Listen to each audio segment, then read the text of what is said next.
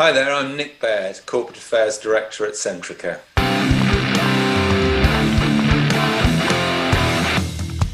Welcome to Why Everybody Hates You, an audio support group for reputation professionals. If you have any responsibility for how people talk, think, and feel about your organisation, then you are in the right place. My name is Daisy Powell-Chandler, and today I'm speaking to Nick Baird, Corporate Affairs Director of Centrica, about why everybody hates him.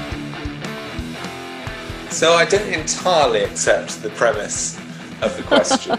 We've had some quite good customer NPS scores over the last period.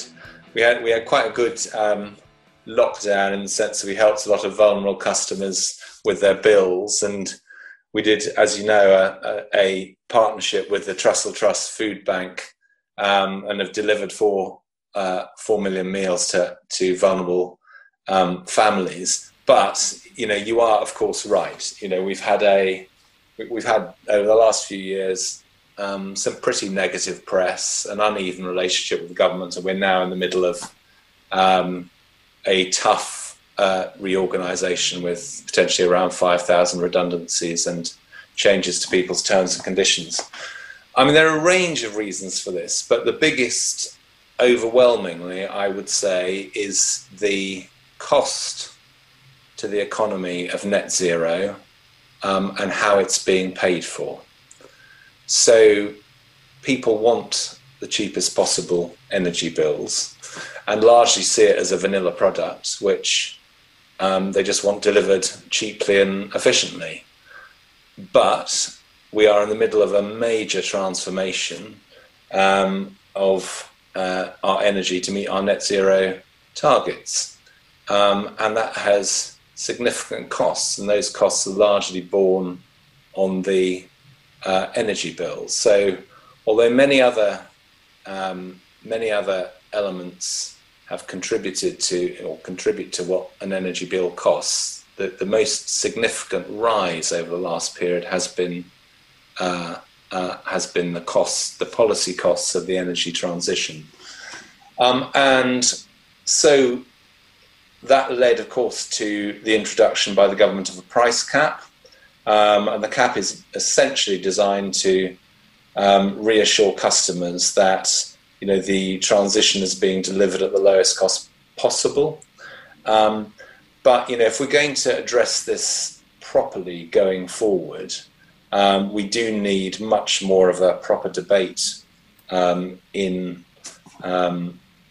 broadly with the public about not just the cost of the energy transition, but the fact that, of course, it has ultimate benefits, both in terms of carbon reduction, but also actually in terms of our purses, because a key part of it is we'll be using less energy, and the technologies will help us to use less. But also what people and individuals actually need to do to contribute themselves to get there. In many ways, it's quite abstract for a lot of people, the energy transition. But I think we're entering into a phase where it'll need to be something done by people, not just done at 3,000 meters by governments and large companies, but by people individually. So we need that to start. And I think once we have that debate going, and once our sector is seen much more as a contributor to that process, rather than just somebody who costs a lot of money for a vanilla product, then I think that will help with our reputation. And has that challenge shaped the way in which your corporate communications program has evolved over the last few years? Has that been a big driver of the way in which you've approached reputation? Yeah, so I would say it definitely has, and I think the key considerations that we've that we've thought about are firstly kind of authenticity in this space, because there's a great risk of greenwash. Everybody is piling into the space, and it's right. Almost all companies need to be engaged in this in one way or another. But what is differentiated about this company? What is the genuine contribution it can make to the green agenda? And in that space, we very much looked at, what we are as a company. I mean, we are service engineers, and we are those people who support the supply of energy. So it's very much in that area around how you fit and solve the necessary problems for homes and businesses in their own transformation. So it's very much around. So, one of the things that is not very much on people's agenda at all yet, but absolutely will be soon, is that of course all the heating systems in this country, whether in homes or businesses, need to be replaced, either by electric heat pumps or by repurposing boilers to use clean gas, such as hydrogen. And that's clearly a space for us. So owning authentically the space of the home and making the home green is one thing that we've been particularly thinking about. Secondly, and I think this has been particularly since the huge impact that there's been on all of us around COVID and the pandemic. So what are the trends that we're seeing in that space, which are relevant to this agenda and will continue, and will not just leave when the pandemic hopefully leaves? And I would say that is focus on communities, localism, resilience, and security. And again, we've been thinking about how our own company fits into those spaces. And again, local energy markets, how people perceive the whole issue of climate to them and their communities, I think is very significant. I think most people do think of it in terms of, what do we want to do with our communities, rather than much broader aspects of climate change. And also, they want a secure supply of energy. So how we fit into our local communities is another, key aspect of what we want to communicate about ourselves going forward. Do you think it's ever possible for big national, international corporates to talk about those kinds of issues in an authentic way? Yes, I do. Because, fundamentally, what are many big corporates, certainly this big corporate, I mean, they are people working in their communities. I mean, our service engineers are essentially people who work to fix and solve particular sets of problems in their communities. They're out in their vans, visible in their communities. As I mentioned, they've been working in their communities across the country with the Trussell Trust Food Bank charity, delivering meals. And they are trusted figures in people's homes, and they are known in their local communities. And increasingly, we want them to engage with community networks and schools in their communities, and their local councils, their local charities, their local commercial operations. And that all ladders up to a big corporate, but that is fundamentally what this company is composed of. Hopefully a great network of advocates for you. Yeah, indeed. And vice versa.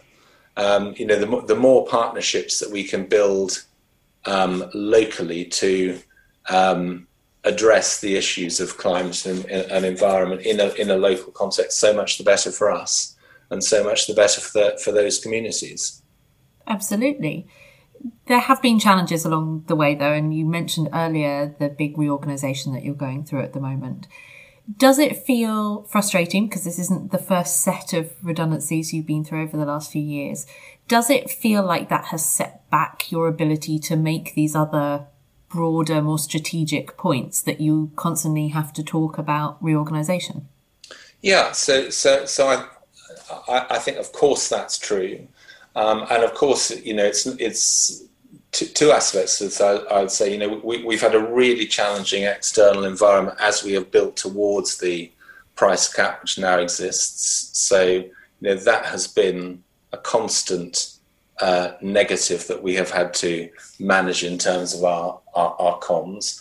And as you say, the reorganisation has been fairly constant over the last period. And I think, the reason for that is that although for the last period, I think most of us feel we were on the right strategy. The issue is that, as it were, new Centrica and new British Gas has grown more slowly than old Centrica and old British Gas has declined. And we needed to, with hindsight, act more quickly and more forcefully. And that adjustment has come more slowly with hindsight than perhaps it might have done. So it is frustrating, but it is nonetheless very necessary. I mean, this is now a highly, highly competitive market.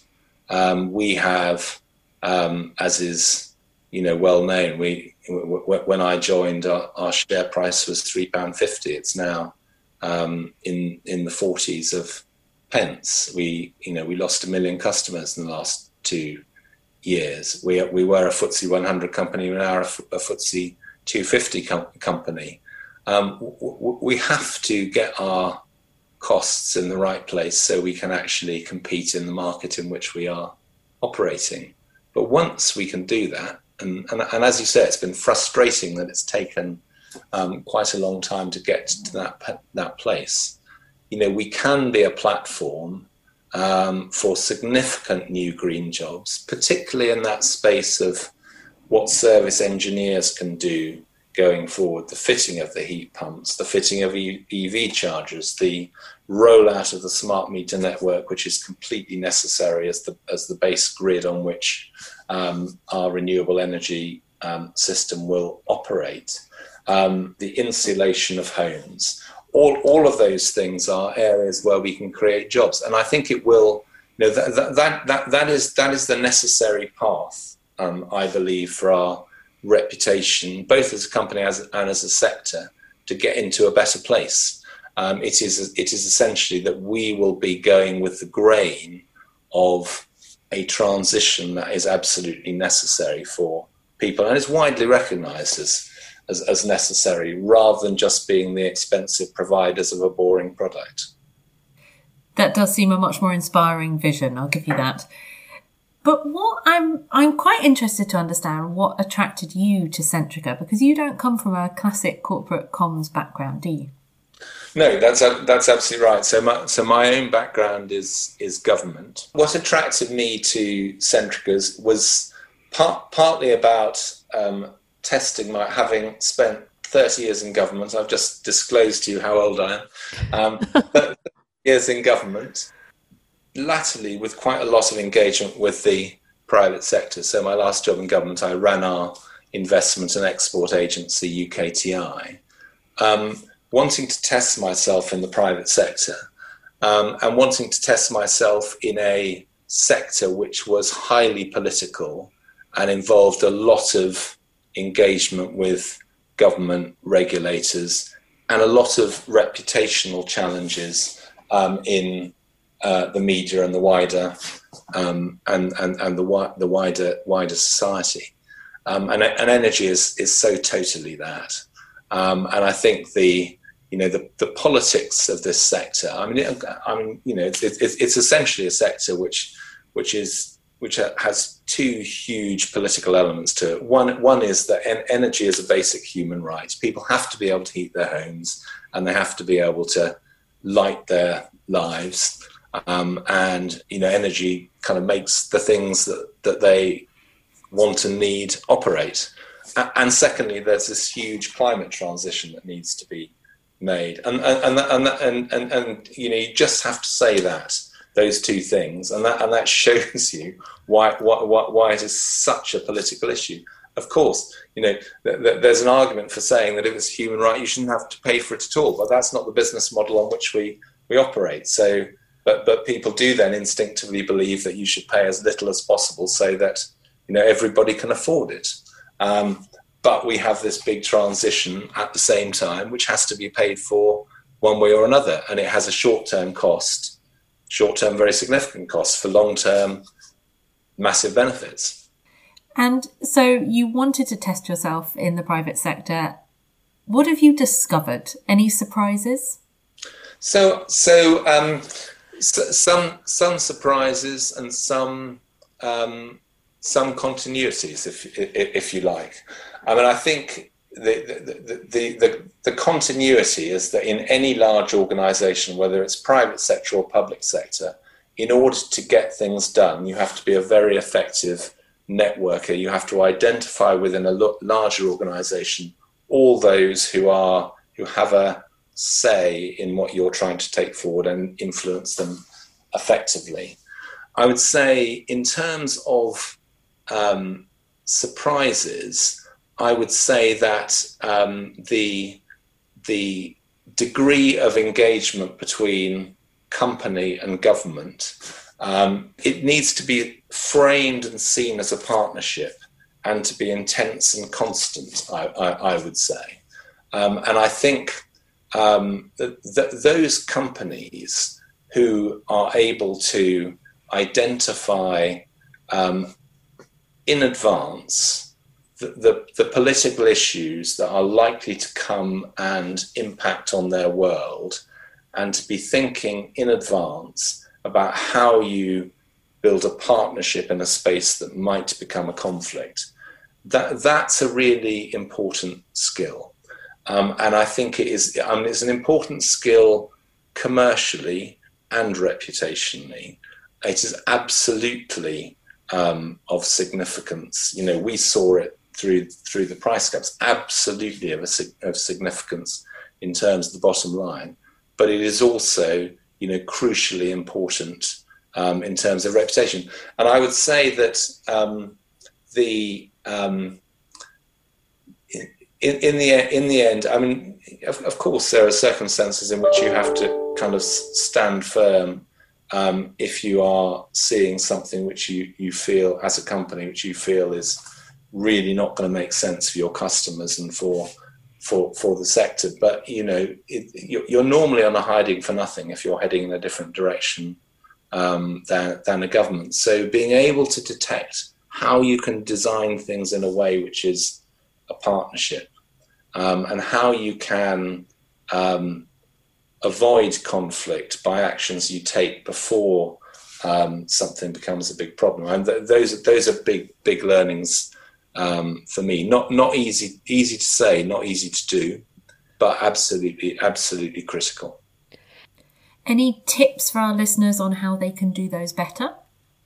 Yeah, so I think, I mean, in terms of overall management of reputation and making sure that these issues are fully understood by the broader business, I would say the first thing is to be able to talk the language and to use the tools that businesses themselves use for running their own business. So I do think that reputation can and should be operated in a insightful, KPI-based, data-rich way.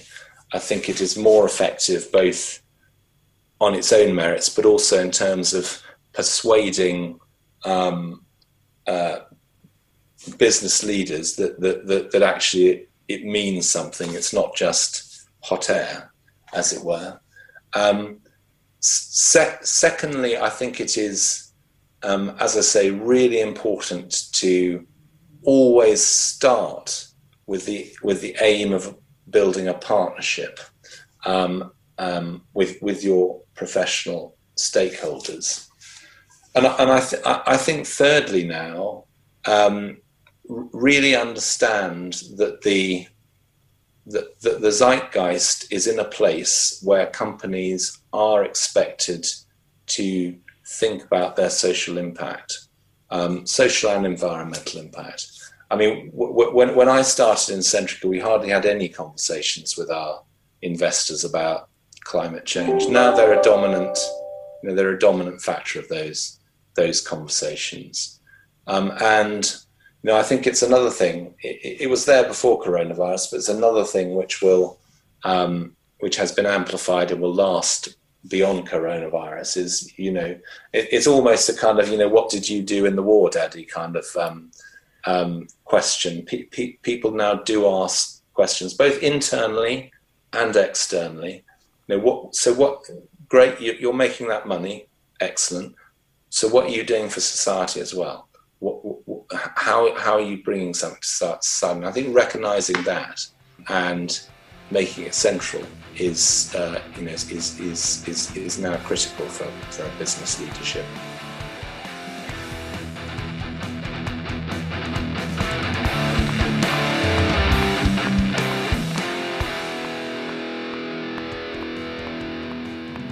That's everything from us. A big thank you to my guest, Nick Baird of Centrica. If you've enjoyed this episode, I hope you'll join me in 2 weeks' time for our season finale. To make that easier, please do find us at whyeverybodyhatesyou.co.uk and click subscribe on your favourite podcasting app. I would also be really grateful if you would leave us a review if you get the chance, as reviews help new listeners to find the show.